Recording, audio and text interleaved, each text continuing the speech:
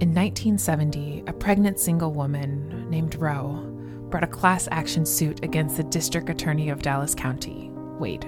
The suit challenged the constitutionality of the Texas criminal abortion laws and the regulation between trimesters. 3 years later, in 1973, after 2 re-arguments, the Supreme Court, also known as SCOTUS, ruled 7-2 for Roe, agreeing that Texas laws violated a woman's constitutional right of privacy. And on Friday, June 4th, 2022, all of that changed.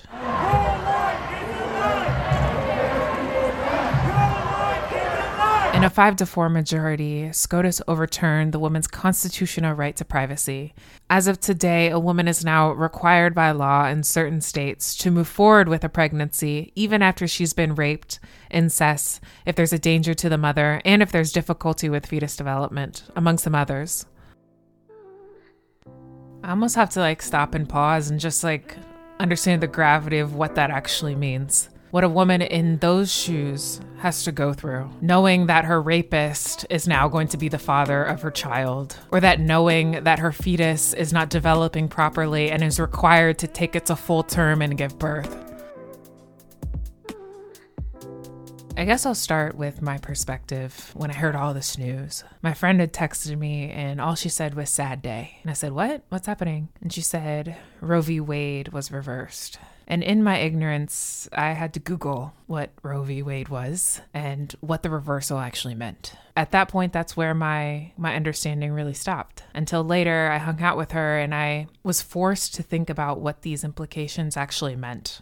We were walking through the city of Chicago and stumbled upon a protest, an outcry of thousands of people against this decision. And I honestly had to force myself to look at myself and say, even though this may not impact me, it's bigger than me. I saw all of the signs, I heard the chanting, the streets blocked off. It felt like people wanted their voices to be heard, and Chicago's not short of protests. This one just felt a little different. I will say on this podcast, we stand for women empowerment, and in doing so, we have a responsibility to raise the voices and awareness around these heavier topics. And as I saw those people walking through the streets and deciding how I would contribute, I started walking with them. I heard the chants that they were saying.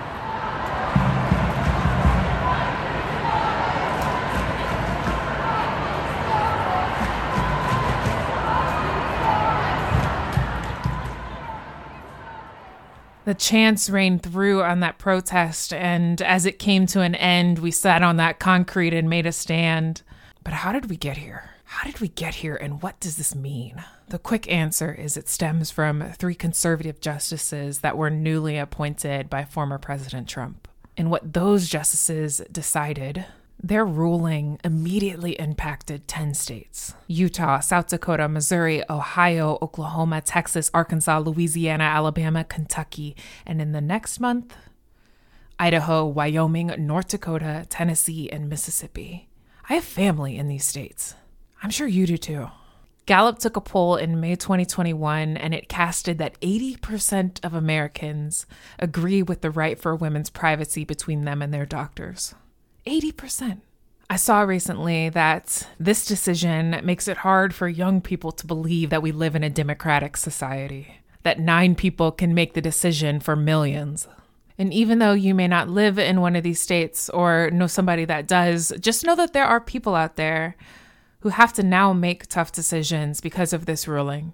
Even if this doesn't directly impact you, even if you can afford to travel somewhere else, recognize that as privilege. I had to humble myself and realize that I personally come from a place of privilege. And I once thought that, this doesn't impact me. I really don't care what happens. And I had to step into the women's shoes who makes minimum wage and didn't have access to affordable contraception. This same woman now may have significant barriers to get an abortion. That includes reliable transportation, paying for these gas prices to another state, and childcare costs alongside time off work. I also want to challenge you to humble yourself today and empathize with people that may be in that situation and use that privilege to be a voice of support for those that don't have that opportunity. I think it's also worth considering what actually having these children now means. It means we perpetuate a broken foster care system, we increase the rise in poverty, and we now force women to put themselves in danger in order to get the health care they deserve. And here's a statement from a 30-year-old female from New York. Basically my entire life, at least that I remember, I've been pro-choice, especially as it relates to a woman's right to make decisions about her own body and have bodily autonomy. Even growing up in Texas, I think this is something that, especially with a medical professional, that a woman can explore her options all on her own. I don't think that there needs to be a need for trauma like rape or incest or even a harm to the mother to it's healthcare for women. It's my body and my choice. I have not had an abortion myself, but I definitely know friends.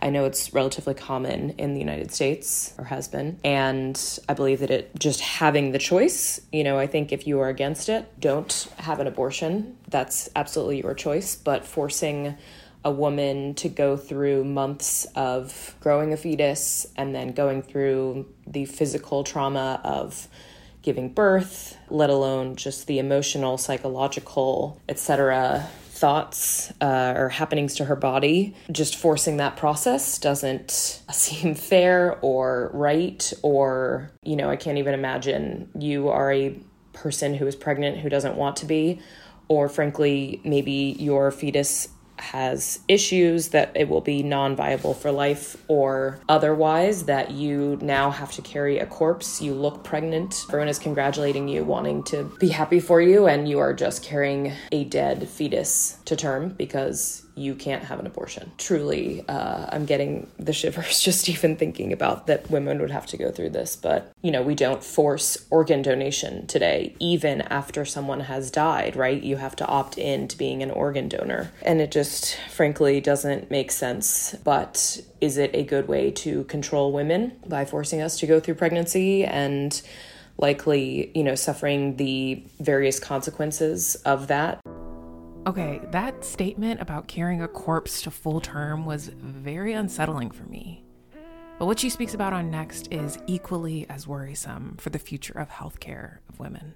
A lot of people do want to be mothers. I do in the future. I'm not today. Again, it should be a choice. And my aunt had an ectopic pregnancy back in the, I believe, 70s, 80s, and almost died. And I am just so glad that she had the medical care at the time, that it was no question that her life was in danger and she was able to get appropriate medical care, no problem. Whereas we've even seen in the last week that women today going through that are not getting the same treatment, and women will frankly die because, medical professionals were not actually consulted in a lot of these trigger laws or these various abortion bans at the state level. I think if it was actually about, quote, saving babies or anything, we would have actual prenatal care. We would have support of the mother financially, etc. The Women, Infant, and Children, or WIC program that provides, a lot of great nutrition and support for women who qualify on the, I believe, federal level. A lot of legislators of one party have been trying to cut those benefits. And frankly, I don't believe that it is actually about, quote, the babies. I think once fetuses take their first breath as a baby after they're born, the same people who are anti-choice and pro-forced birth are also not actually supporting these babies when they're born.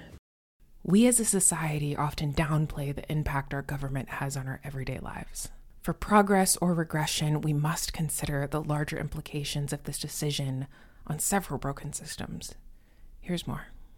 We have already crisis of too many kids in our foster care system, child protective services. There's hundreds of thousands of kids nationally who are in that system and who are frankly not being cared for. And so many of these pieces looked at all together, let alone just the fact that a person should have control over their own body, just makes me very sad that the Supreme Court ruled this way recently. My initial reaction was absolutely sadness, fear for what happens. I've seen stories of women in waiting rooms to get this piece of healthcare, and they were just turned away immediately. I can't imagine being a victim of rape or, again, a woman just trying to get an abortion and you being told that single-digit number of people in the Supreme Court have now just said that you can't do this and you can't get this piece of healthcare. Frankly, my work product that Friday was not exactly optimal. And, I was able to channel that. We had a march here in New York City in Union Square Park and Washington Square Park. And I at least saw some hope that there were a lot of male allies, especially younger people there, marching for these rights. And hopefully in New York State, we will always have these rights. There's always the question of the future federal ban if various things happen. And I think, especially where do we go from here? Definitely register to vote for local, all level of legislators, of people in office who are pro-choice, pro-women's rights to make decisions about our own bodies. And over the next few years, frankly, these anti-choice and pro-forced birth movements have been laying the foundation for decades. And I think a lot of us are anxious to get a lot of this taken care of quickly. But we also may need to put these options to wait several years to see, or decades, frankly, and women are going to die, and there will be drastic consequences over the next few years. While this is still not a possibility. I asked her to speak on what's next. Where do we go from here? Listen in for these accessible and impactful options available to you. Definitely go vote. Donate if you can to abortion funds to help women where this is not legal anymore to get their health care and abortions elsewhere in other states. Definitely keep an eye on your local legislators and what they do, what they support, and vote accordingly. And frankly, vote with your pocketbook. Are we donating to causes that are actually anti-choice? Are we supporting companies that are anti-choice? There's, I think, hopefully a lot of ways. We do have to take the time and do some research, but it's very devastating, sad, scary time. I hope that we can move forward and channel our rage and sadness into action. And here's onward and upward. And next we have a story from a 35-year-old female from Chicago. This is her transformation from recent years to today. I grew up Catholic, and while I don't think I ever fully believed in everything that Catholicism teaches you, I did believe that birth and babies and kind of conception was sacred. Therefore, that abortion really wasn't something that was accepted unless there was an extreme circumstance such as rape or incest. And I thought that for many years, up until recently. In May 2022, the George Floyd murder awoke many communities to realities marginalized people of color face. It forced people to become aware of their privilege and how others lack the same basic right. In the past couple of years, with everything that has really come to light in our country, it's made me think pretty long and hard about social issues, about where I stand, the role that I play, and my impact on others. I think the one thing that has stood out the most for me is thinking about how structurally, politically, as a community, as a country, really solidify and structurally set up these structures where people are marginalized and they aren't allowed to develop to their full potential. They aren't allowed to seek better ways of education and help and resources, and I'm made to think about the concept of redlining and just how certain government institutions and practices keep people essentially from living their true potential. That has really had an effect on the way that I view my role in society and what I can offer and how I can help. And here's where this shift happens, where she must now confront her own beliefs and decide what reigns true for her today. Listen in. And so I think when this decision was first leaked a few months ago about Roe v. Wade potentially being overturned by the Supreme Court, to be honest, I think I thought about it for a bit and I was affected and I was hurt, but I'm not sure I allowed myself to truly absorb the impact that this decision would have on our country and women. But I have to say, this past week, I was struck in a way that I wouldn't have anticipated years ago. 5, 10, 20 years ago. For the first time in my life, I actually stopped. I had this moment of self-reflection and realized that I'm pro-choice. I wanted to pause here because that's a big statement from where this story started a few minutes ago. I want you to listen in to what this means for her now. And it's not because I don't respect innocent lives or babies, but rather because I want to stand for and advocate for women, for myself, for my sister, for my friends, for women that I don't know and that I will never know. We are alive, we are human, we have rights and we have dreams and we have futures and we have every right and reason to believe that we are deserving of those things, of those futures. And to say that I'm going to take away a woman's right to bodily autonomy and to choose what and when and where she controls her body, in my mind, is absolutely wrong. Each and every woman should have the right to choose, both because, quite frankly, it's the right thing to do, but also because she isn't equal to man. I mean, to say that a man in government or in general has any right to a woman's body or to what she decides to do with her body is just, quite frankly, terrifying. I personally echo this sentiment. 9 judges, men, anyone aside from a woman and her doctor should not be making these blanket healthcare decisions. But even as we consider body autonomy, here's some other things we should be thinking about.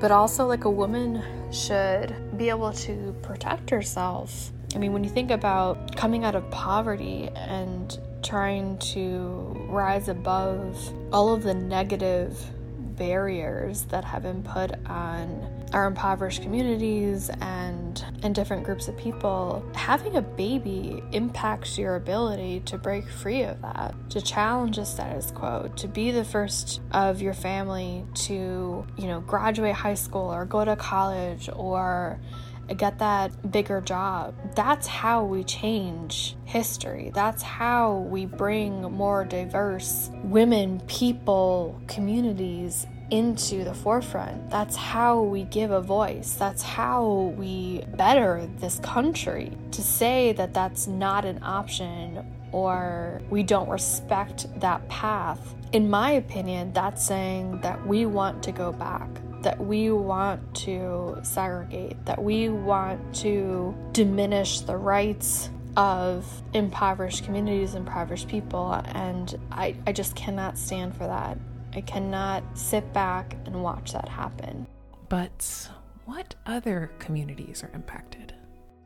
Not to mention, it's not just the impoverished. It's also women who come from affluent ways of life, who come from, or even middle America, and yet they too are faced with these circumstances that they could have never imagined. I'll never forget, reading these stories this past week of these women who, one woman I read on Instagram, she comes from LDS, which is the Church of Latter-day Saints, and historically Mormon community. She's married, she has 3 beautiful children, and she found out she had an ectopic pregnancy. It was very catastrophic. It was going to be potentially catastrophic for her and for her life, and she had to make the excruciating decision to end her pregnancy in order to save her life. Who could imagine being put in that position? When you take a giant step back, who could imagine, a Mormon woman of the Church of Latter-day Saints being put in that position and choosing that path? But yet that happens, and it happens every single day. This ruling stretches far and wide. But how do we move forward? What's next? Abortions aren't going to stop. We need them. It is healthcare. It is our way of moving forward. It is our way of ensuring that women are kept healthy and safe and can have prosperous lives. By taking away this right, we are taking away their right to healthy, safe healthcare. They will have the abortion. It just will be in unsafe practices. We cannot allow this to happen as a society. We need to push forward. We need to fight, advocate, and vote for healthy, safe, fair healthcare for women. Equality. This is the time when we need to rise up, speak up, and demand our rights. I'm proud to be a woman, but I have to say right now, I am not proud of our government. I am not proud of the institution. But you know what? Walking in the marches that I walked in the other day, fighting for female autonomy, fighting for the right to abortion and safe healthcare for women, I was never more inspired. I was proud of the women, the men, the people that I walked with that day, and it gave me hope for a brighter future.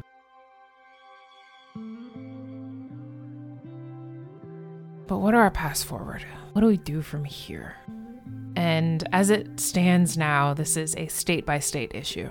So today, I personally voted in my primaries, and this fall, Roe is on the ballot.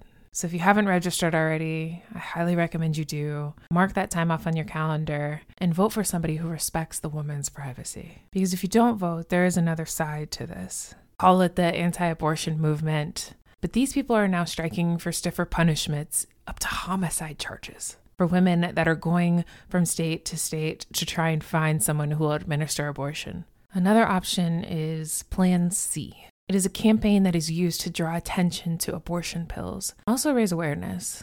Note that these medical abortions via pill are FDA approved for up to 10 weeks. And also know that 50% of abortions are performed this way. What they are testing is shipping pills between states to allow women access who otherwise wouldn't have that option.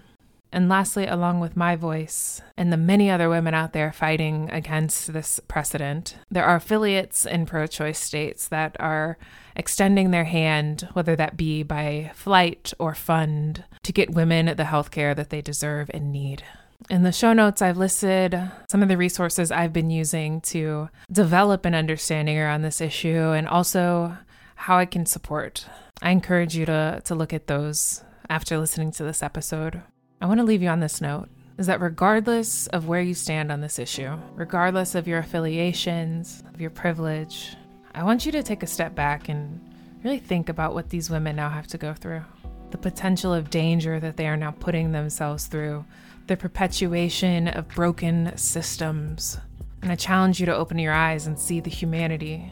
Put yourselves in their shoes, do some research, be a voice, a support, anything. If you want to talk more about this, I am open ears. Leave some notes in the comments. DM me. Let's continue raising awareness on this topic. And with that, I hope you have a really good day and that you understand the weight and gravity of all that's going on in the world today and take some action. So I love you. As always, thanks for tuning in to Already Within. I'm your host, Jasmine B. Bye.